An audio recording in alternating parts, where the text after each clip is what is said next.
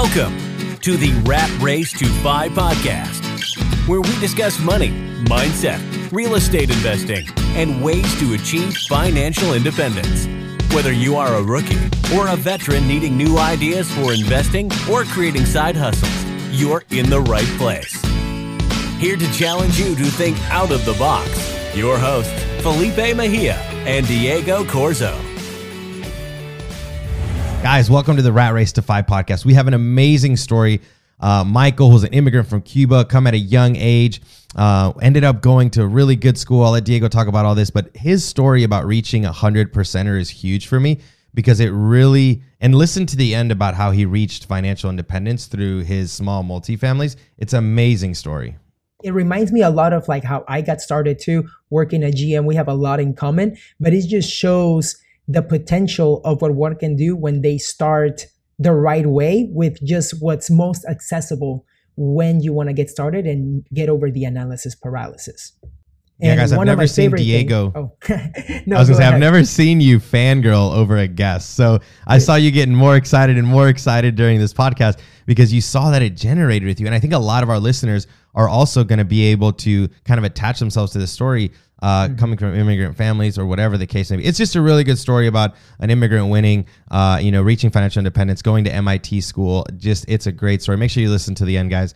But no more about us. Let's get right into it. Oh, I thought it was just one. No, it's all good. Guys, so if you're listening to the podcast, we always clap at the beginning before the mic sync just so that the engineer sees the spike and splices it right there. But Michael kept clapping, so the engineer's going to be like, clap, clap, clap. No, that's hilarious. I'm excited. What a great way to start. Diego, what's up, man? How's Austin? I know you just came back from Puerto Rico. Yes. Puerto Rico was a lot of fun back in Austin. Dude, I literally landed and I went to a final walkthrough. Like it was back to back. So it's awesome. Dude, you're that guy though. You can show up. Like you can go have fun, but like when you are needed and requested or you have a meeting, like you show up. It's great. Michael, what's up, man? We're excited to have you on the show today. How are you? Yeah, thanks for having me. I'm really excited and honored to be here on the podcast. It's my first podcast actually, so I'm pretty excited to see what's all about. Yeah. Oh man, thanks that's awesome. Well, we're excited to hear your story because I think it's going to benefit a lot of people who are interested in real estate. I think you said some crypto and just everything that you're doing. So why don't we get started? But before we get into like your story, let's find out who Michael was in high school and in college. What did you study? What were your friend groups like? Any funny stories? Like we want people to be able to attach themselves to a certain story or something. So let's figure out, who are you, Michael? Who are you in high school and in college? Yeah, so a little bit about me. I'm born and raised in Miami, Florida, son of 2 Cuban refugees who left Cuba after the revolution. And I just settled in Miami to start a brand new life. I was raised speaking Spanish at home, so I'm a native Spanish speaker. And I was always taught to be fully responsible and take responsibility and ownership for the things that I do and the behavior that I would take, whether that was good behavior or bad behavior. I would take ownership for it. So going into high school, elementary and high school, I was pretty the quiet kid in the classroom. I never really was out and like talkative. I was really quiet, reserved to myself, very introverted, and had my close group of friends, but that was it. I never really did any sports throughout elementary or middle school. My parents were very hesitant to let me go out onto the streets and like meet new people. I don't know if that was just the mentality or the mindset of like back in Cuba and like trustworthiness and stuff like that. But I never really grew around tight community except my parents. I mean, I had my family; that was my foundation. But I'm an only child, so never really grew up with siblings. No pets in the house either, so very, very solitary, if you want to call it that. But anyways, going into high school, I was very studious. I was sort of the Jimmy Neutron. That was like my nickname in high school, and like because I had my hair's short now, but I used to be a lot longer, and my dad would put it in a waveform a little bit better than now. Yeah, but kind of like what Diego has now. So people would call me that, and that was my nickname. I would be the kid that would like get good grades and like be very studious. And then in high school, I joined the swimming team. So that was pretty exciting to like start doing sports and getting to meet new folks that were like interested in the same area. So I had a couple of friends in the swimming team, and I became very close with my mentors and teachers who along the way helped me apply for college. And I'm very thankful for having them and being a great resource. I'm always going to be grateful for having them being my mentors throughout high school and making me realize of what I was capable of. Because another thing that I had growing up was that scarcity mindset and that mentality that we have to save every penny and we have to like really like buckle down and only spend on the things that we really need. Because my parents again came from this background that they didn't have much growing up. So having those mentors in high school and my teachers to guide me through the process and make me realize that I was capable of much more was great. And that led me to apply to a bunch of Ivy League schools and top schools around the country. I even applied to MIT thinking that I wasn't going to get accepted. That was my reach school that many people refer to, and I got accepted and in regular admission, because there's always like the early action and regular admission. So I was on the fence about applying for early action or regular, but I decided to hold off until regular to make sure I had a stronger application. But yeah, all of that to say that, I mean, growing up in that household of like very limited mindset per se, and then growing up and realizing that I was capable of much more and getting accepted to MIT. That's Wow. cool, man. Yeah, That's a there's crazy lot there. journey. Congrats. Because one of the things that I did like about that is that we have to realize, right, as first generation immigrants, whether like I'm a dreamer, I'm a DACA recipient, right? But we have to understand that our parents are always doing the best that they can do based on what they know, right? Based on their own experience. So it's really cool to see that you did have those people that were able to help you in college to make you see who you can really become based on their own experiences too. And you being able to say, you know what? Yes, I believe this in myself, and let's just do it. That's Absolutely. awesome. Yeah, 100%. Yeah. That's huge, Michael, because like you had great mentors in your life outside of your parents. Your parents probably showed you a great work ethic coming to this country and doing what they can, but having people at a young age that believe in you, that that are there and pushing you to do better, like that's huge. And those are the things that I strive for my son to get outside of the house. Like I'm starting to realize that I get my son from like 7:45 or 8 to like 9 when he leaves, and then I get him from like 6 to 9 at night. Like there's a huge chunk in the day where somebody else is influencing my child, and that's scary. So like I'm kudos to your parents for putting you in the right places where you needed to be, and then you taking the right decisions to joining the swim team and getting mentors and getting fed by people that are going to speak life into you and continue to have you grow. So I think that's huge. What was MIT like though? That sounds like a school that I would not get into. Right, Diego? Right, 100%.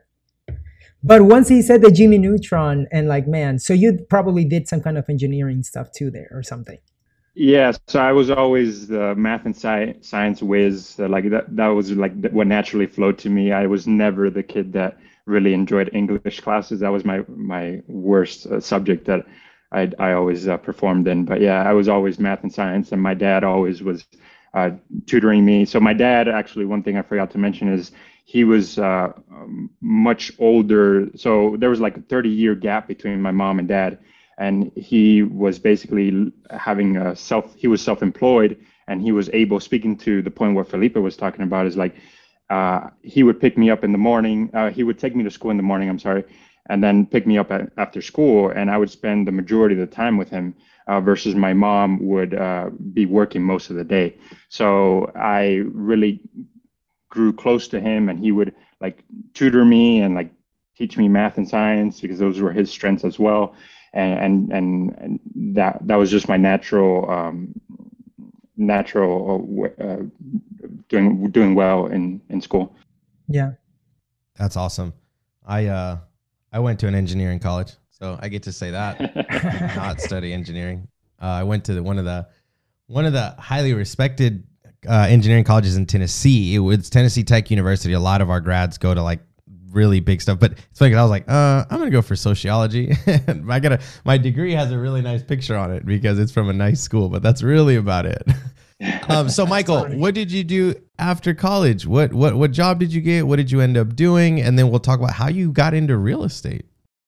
Yeah, so real quick, throughout college, I participated in the rifle team. I got a little bit more into sports there.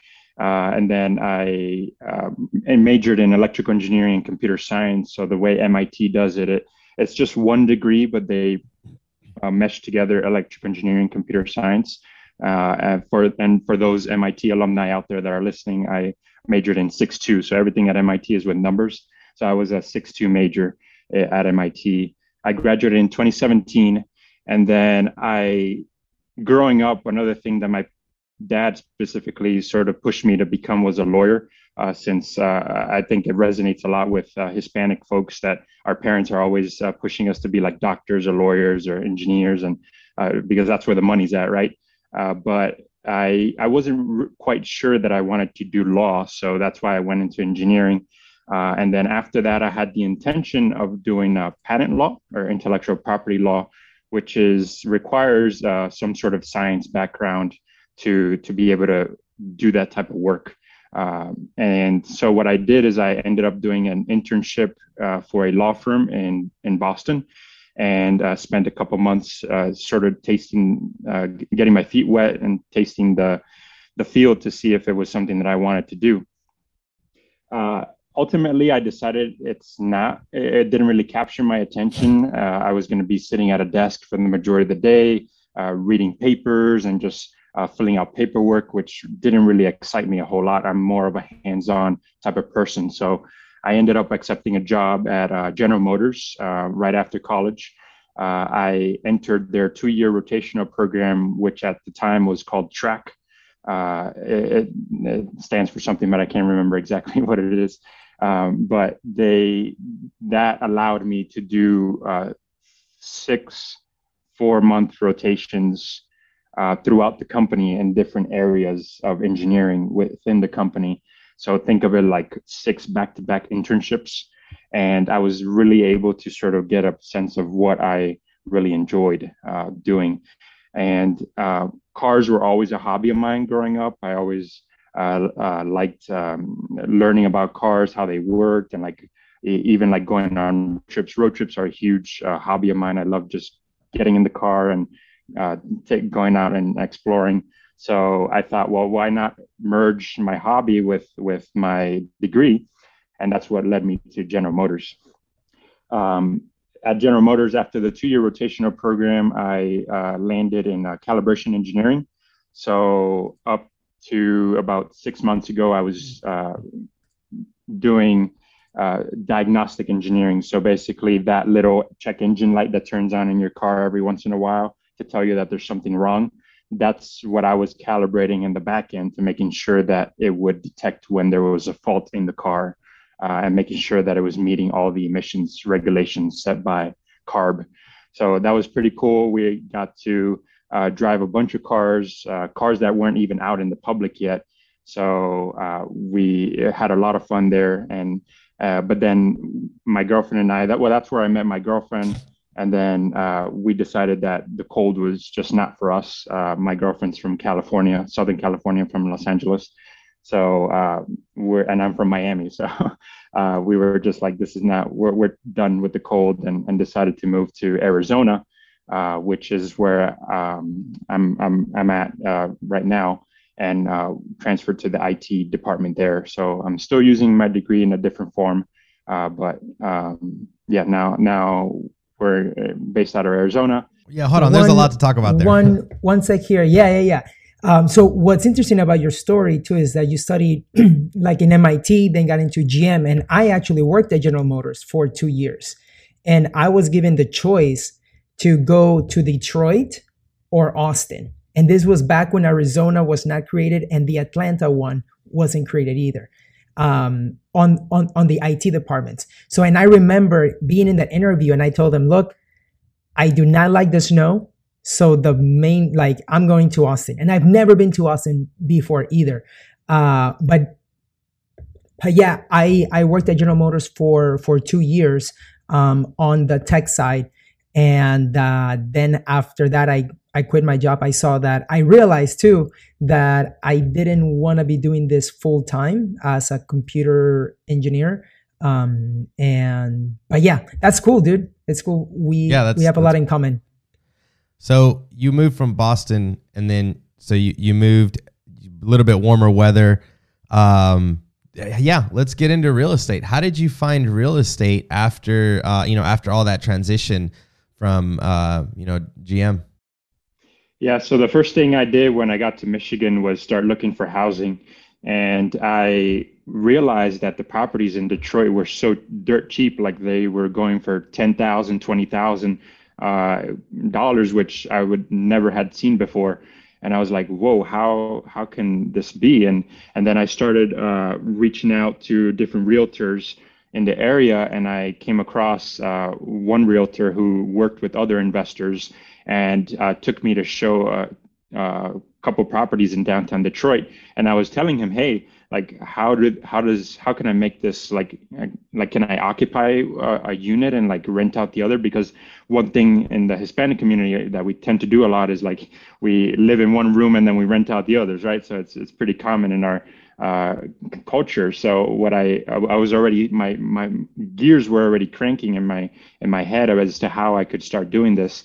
And growing up, another thing my father taught me how to do was to manage properties, because he owned the property in Miami where I was born, but he also went out and bought a rental property in Orlando in 2010 and had me sort of manage the property from Miami. So I already had the sort of the background as to how rental properties would work, and sort of the experience of dealing with tenants and like writing checks. I would always be the one that write the check, and then my dad would just sign off, and like doing all the tracking of expenses and all that good stuff. So in my mind, I was like now it's my turn to start doing this. So anyways, I ended up purchasing a duplex in downtown Detroit that was recently remodeled. So the previous owners were moving out, and they for personal reasons, and they were leaving the property in great shape. So compared to all the other properties in the area, this was like a really good one. And I put 25% down, and I rented out both of them. So I was still renting at the time, so I didn't move into the property. So I did an investment loan on that one, and right away I got tenants to occupy the property. And this property was managing almost 2%. If we're following the 1% rule, this property was almost 2%. And I was like, whoa, like this is really powerful, and there's a lot of potential in Detroit. So I just kept on looking, and by the time that my lease was up in one of my apartments that I was actually living with a roommate at the time, so we were splitting the rent in half. And then when our lease was up, I was like, oh, let me just go out and buy one where I can occupy it. So that's where I went out into the suburbs of Detroit to be like closer to work. I was working out of the proving grounds in Milford, and purchased another duplex. This one I was able to do an FHA loan, 3.5% down, occupy one unit and rent out the other. The good thing about this was that the other side of the duplex was able to cover 100% of my mortgage. And through work, we were using company cars. Given that our work situation required us to drive the company cars, I was very fortunate to not have to pay for gas or for much of insurance. Like most of the time we were able and we were allowed to use the company car. And so my housing expense was covered, my transportation expenses were covered, and then my food was very minimal. So I was like, I'm just saving up a ton. And yeah, so I was like, this is the life. So I started reaching out to other people that were doing the same thing. I started listening to podcasts. So podcasts were an amazing catalyst to getting me started into real estate. I started with some financial independence podcasts like Afford Anything, but with Paula Pant. I was following Coach Carson. I was following the Bigger Pockets podcast, and then I was actually listening to Felipe in the Rookie podcast when he was there, and it was just like all this information was just going in, and I was like, I gotta act. So it was all a matter of action taken from there. So talk about how, let's go back a little bit. Let's talk about how important it is to eliminate your biggest expense. And then it sounds like you also eliminated your second big expense. So people are going to say, oh, well, Michael's lucky he had a good job, or Michael was lucky because he had money or support or this or the other. But it sounds like even though you had those things, you still took the initiative to try to eliminate your top two biggest expense, which is vehicle and your housing expense. Talk about how that has like really pushed you forward to be successful quicker, because you did kind of make those sacrifices in the beginning. I'm sure you were making a good salary. You could have been like, I'm just going to buy the house that I want, live with my girlfriend, buy the Ferrari or whatever. But it sounds like you took a different approach. Can you dig into that a little more? Yeah, absolutely. And I wanted to share as well, full disclaimer. I mean, I went to MIT. Thankfully, I was able to get financial aid and merit scholarships that were able to cover 100% of my expenses. So I walked out of college with zero debt, basically. But my net worth, I didn't have a whole lot of money, and I didn't have debt. So I was starting off at zero, which is an amazing feat already coming out of college. And I just wanted to be transparent about that. And also, so the first thing I got into GM was like, okay, I need to start saving now because I'm at zero. I need to start like accumulating wealth here. And coming from my Hispanic background, my mentality was always like, I gotta save. So that like natural instinct was like, okay, I'm making this much, and but I need to set aside a certain amount of money. Another thing that kind of led to me saving up more money was networking with the right people at work. Because one thing that I found out when I got to GM was like all the amazing benefits that they have, including the 401k match that they had. So I had this really good friend, we still talk every once in a while, who sort of sat me down and showed me what were the benefits at work. And because I had never had an employer that would offer full level of benefits. So he sat me down and he told me, look, you have eligibility to HSA, you have your 401k match, you have your health insurance, dental, medical, and you also have the ability to save into a Roth IRA to start saving even more once you max out your 401k.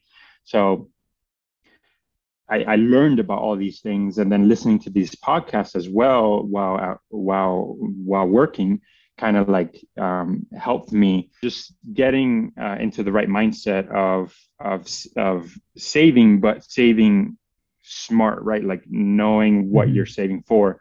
So then it got me thinking, well, what do I want to save for? And then I was like, okay, this whole real estate seems to be doing really well. So I started setting aside money for real estate in addition to retirement. That's cool. That's cool. Amazing. And now you are at 8 doors from what you and I were talking, right? Right. So from when I left college to now, I've acquired 8 doors in total. So I would say in 5 years, I've been able to acquire 8 doors. That's awesome. Amazing. That's awesome. That's amazing. Dude, our stories are similar in a way from the house hack perspective, especially like I was working at General Motors, and then I bought 2 properties before I bought my first one to house hack. So I kept my rent at like $500 a month renting a room. And just because I knew, I was like, hey, I'm not gonna pay much more than like 500 or 550 until I can live for free. So that was my mentality. But totally agree with you. Like once you have your biggest expenses, right? And this is not something that a lot of people are aware, but once you do, it begins to be a game, right? It's sort of like, how can I have my assets pay for certain bills and have one house pay for your rent, one house pay for your car, or at this point with you, fortunately working at GM, that was one of the cool things, right? But at the end of the day, is having that understanding that if you do want to achieve financial independence, you just need to invest wisely, especially if you do it for passive income.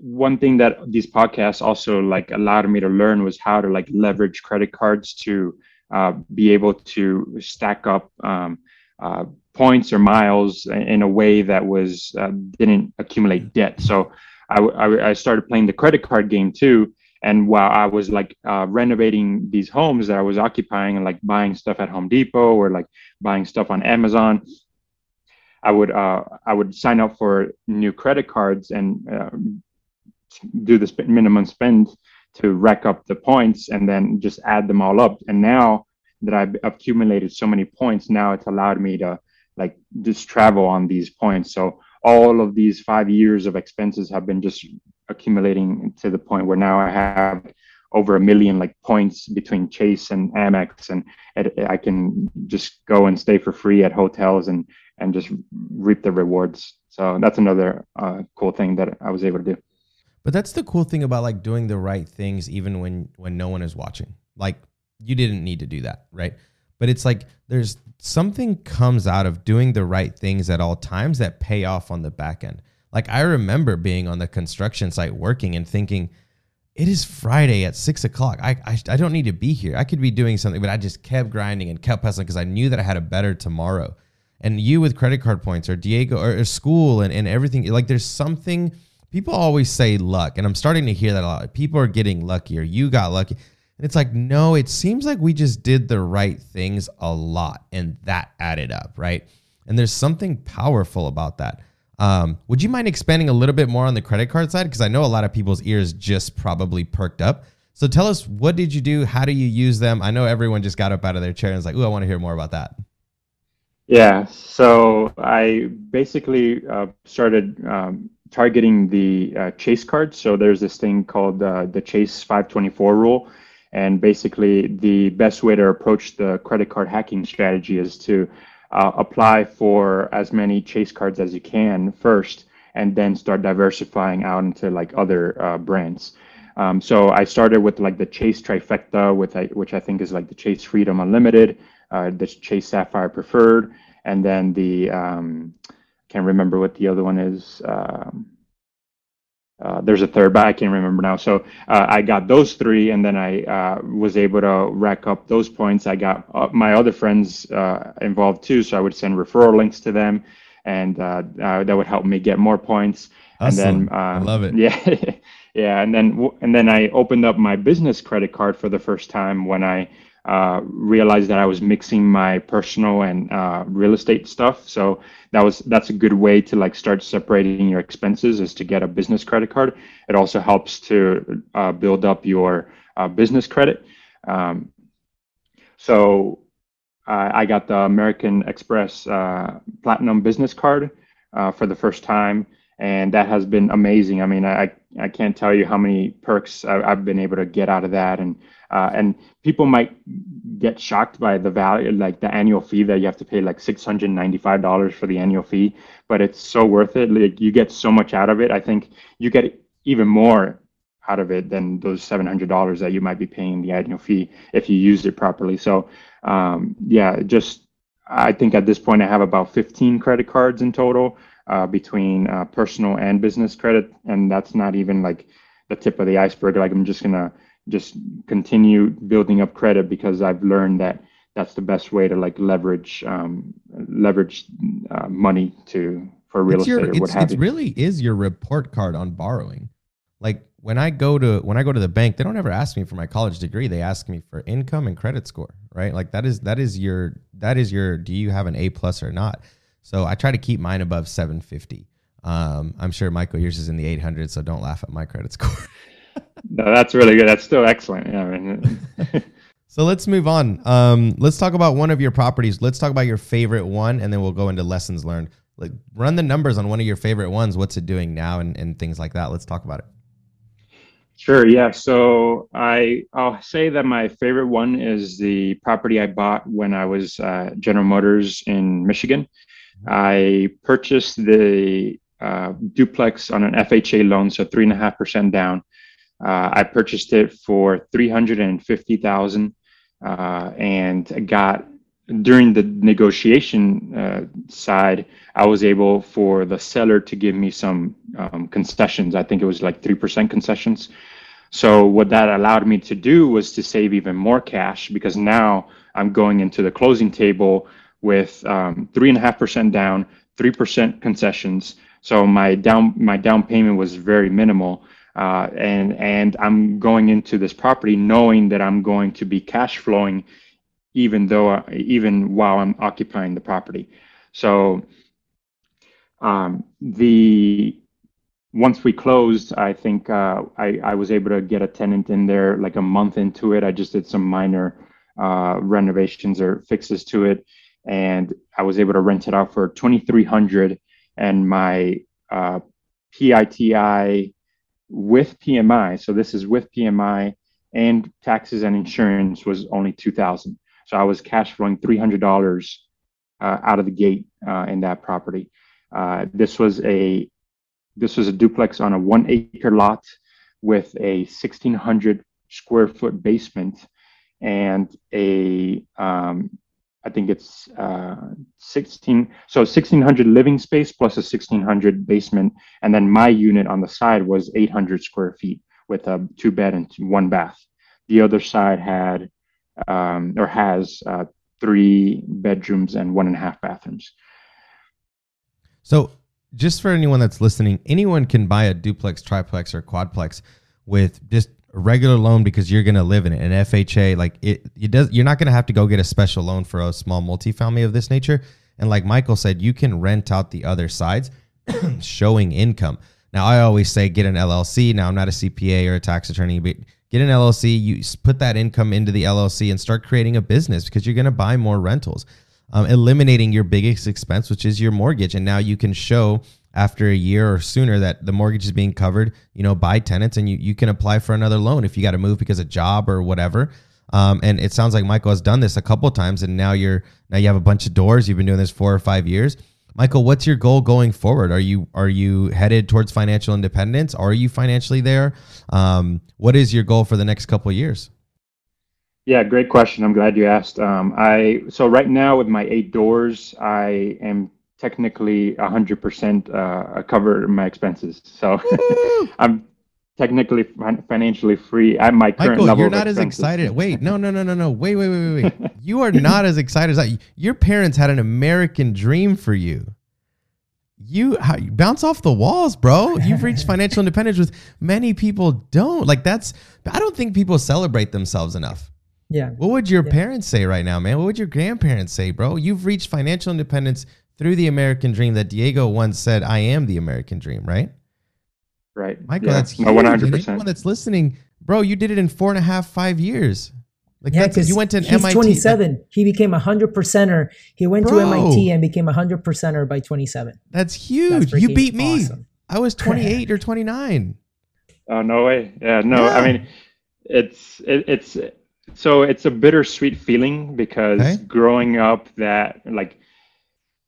it's tough because growing up in this household of my parents always working, my mom going into work at 7 a.m., coming out at 7 p.m., barely being able to see her, and my dad just drilling into me hey, you gotta save, you gotta become a lawyer, and now that I have the freedom to do whatever I want, it's like a weight has just been lifted off my shoulders. I'm able to do whatever I want. And the fact that I was able to do that, like you said, in 4.5, 5 years, it's amazing, and it's achievable, it's doable. and now that I have my hands on it, it's like the possibilities are endless. I honestly don't think awesome. that us as Latinos, we celebrate each other enough, which is why we're huge on celebration. We take a whole like 15 minutes every Monday in Rat Race to celebrate W's, because I don't think it's in our cultura to celebrate. It's like, oh, you started a new business, pues, you know, a ver si te va bien, cuánto te va a costar, qué es la seguranza. Like, we go towards the negative route versus uplifting each other. Dude, you reached financial independence in 4 years. You have a great college degree, a great job, like you're living the life you like. Like, that's awesome. And it's empowering to other people to know that an immigrant from Cuba who got here was able to do this. Or Diego, same thing, right? A DACA recipient was able to reach his 100%er. And actually, Diego, you should explain what 100%er means, because somebody listening is probably going to be like, wait, what does that mean? But yeah. Dude, Michael, I want to congratulate you, bro. And every other person I don't care if you're black, white, whatever, Latino or not, celebrate your wins. Like, it's okay to soak in that for a second. I mean, obviously don't stop there, keep going, but like, it's okay to celebrate your wins, you know? But Diego, what is 100%er, bro? You said that earlier. Yeah, 100%er. This is something that I learned from my mentors in GoBundance. It's basically a formula to achieve financial freedom, because a lot of people think in GoBundance. Did you hear that, Michael? GoBundance. Small flex. I have to give credit. They were the ones that taught me, and they taught me this formula when I was 23. And I achieved 100%er by 26, 27. So, and it's just the level of awareness that once you know this formula that all of you guys are going to learn here now, can help you achieve financial independence. So in a nutshell is... Grab a sheet of paper, guys. Grab a sheet of paper. It's your passive income, your monthly passive income divided by your monthly living expenses. So to give you an example, if you have 500 coming in passive income, cash flow, $500, and you spend $5,000 a month, then at that point you would put 500 divided by 5,000, you get 10, right? Or 1/10. That is 10%er. The idea is that once you begin to play with this formula,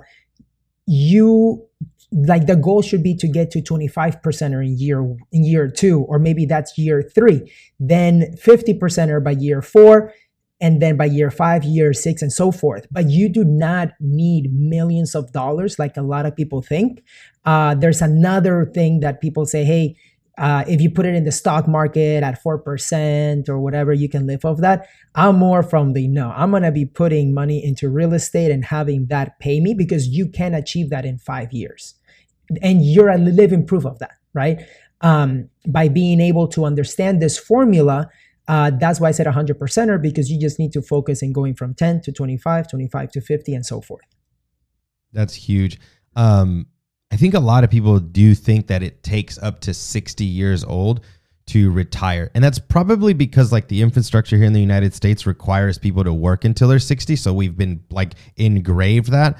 But I think a lot of entrepreneurs, immigrants maybe weren't raised that way. And we're like, wow, this country is a beautiful country. I love being here. I can probably reach financial independence in 5 to 6 years if I just invest correctly, take care of my credit, and buy cash flow assets versus depreciating liabilities. And that's what Michael did.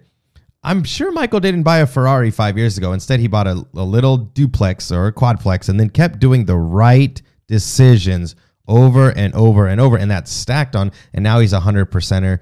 I bet you're a millionaire. I wonder if when's the last time you checked your net worth, but I'm sure you're a millionaire as well. Most of the times financial independence leads to millionaire status based on equity and stuff like that. But, yeah, I can say I'm a millionaire driving a 2002 Nissan Xterra with over 200,000 miles on it. So, and you worked at GM, bro. Go get something nice, bro. Dude, I was working at GM, and I still got I had friends that got the Cadillac, that got the Camaro, coming right out of college. We were like 23, 24, and I got a Honda Civic.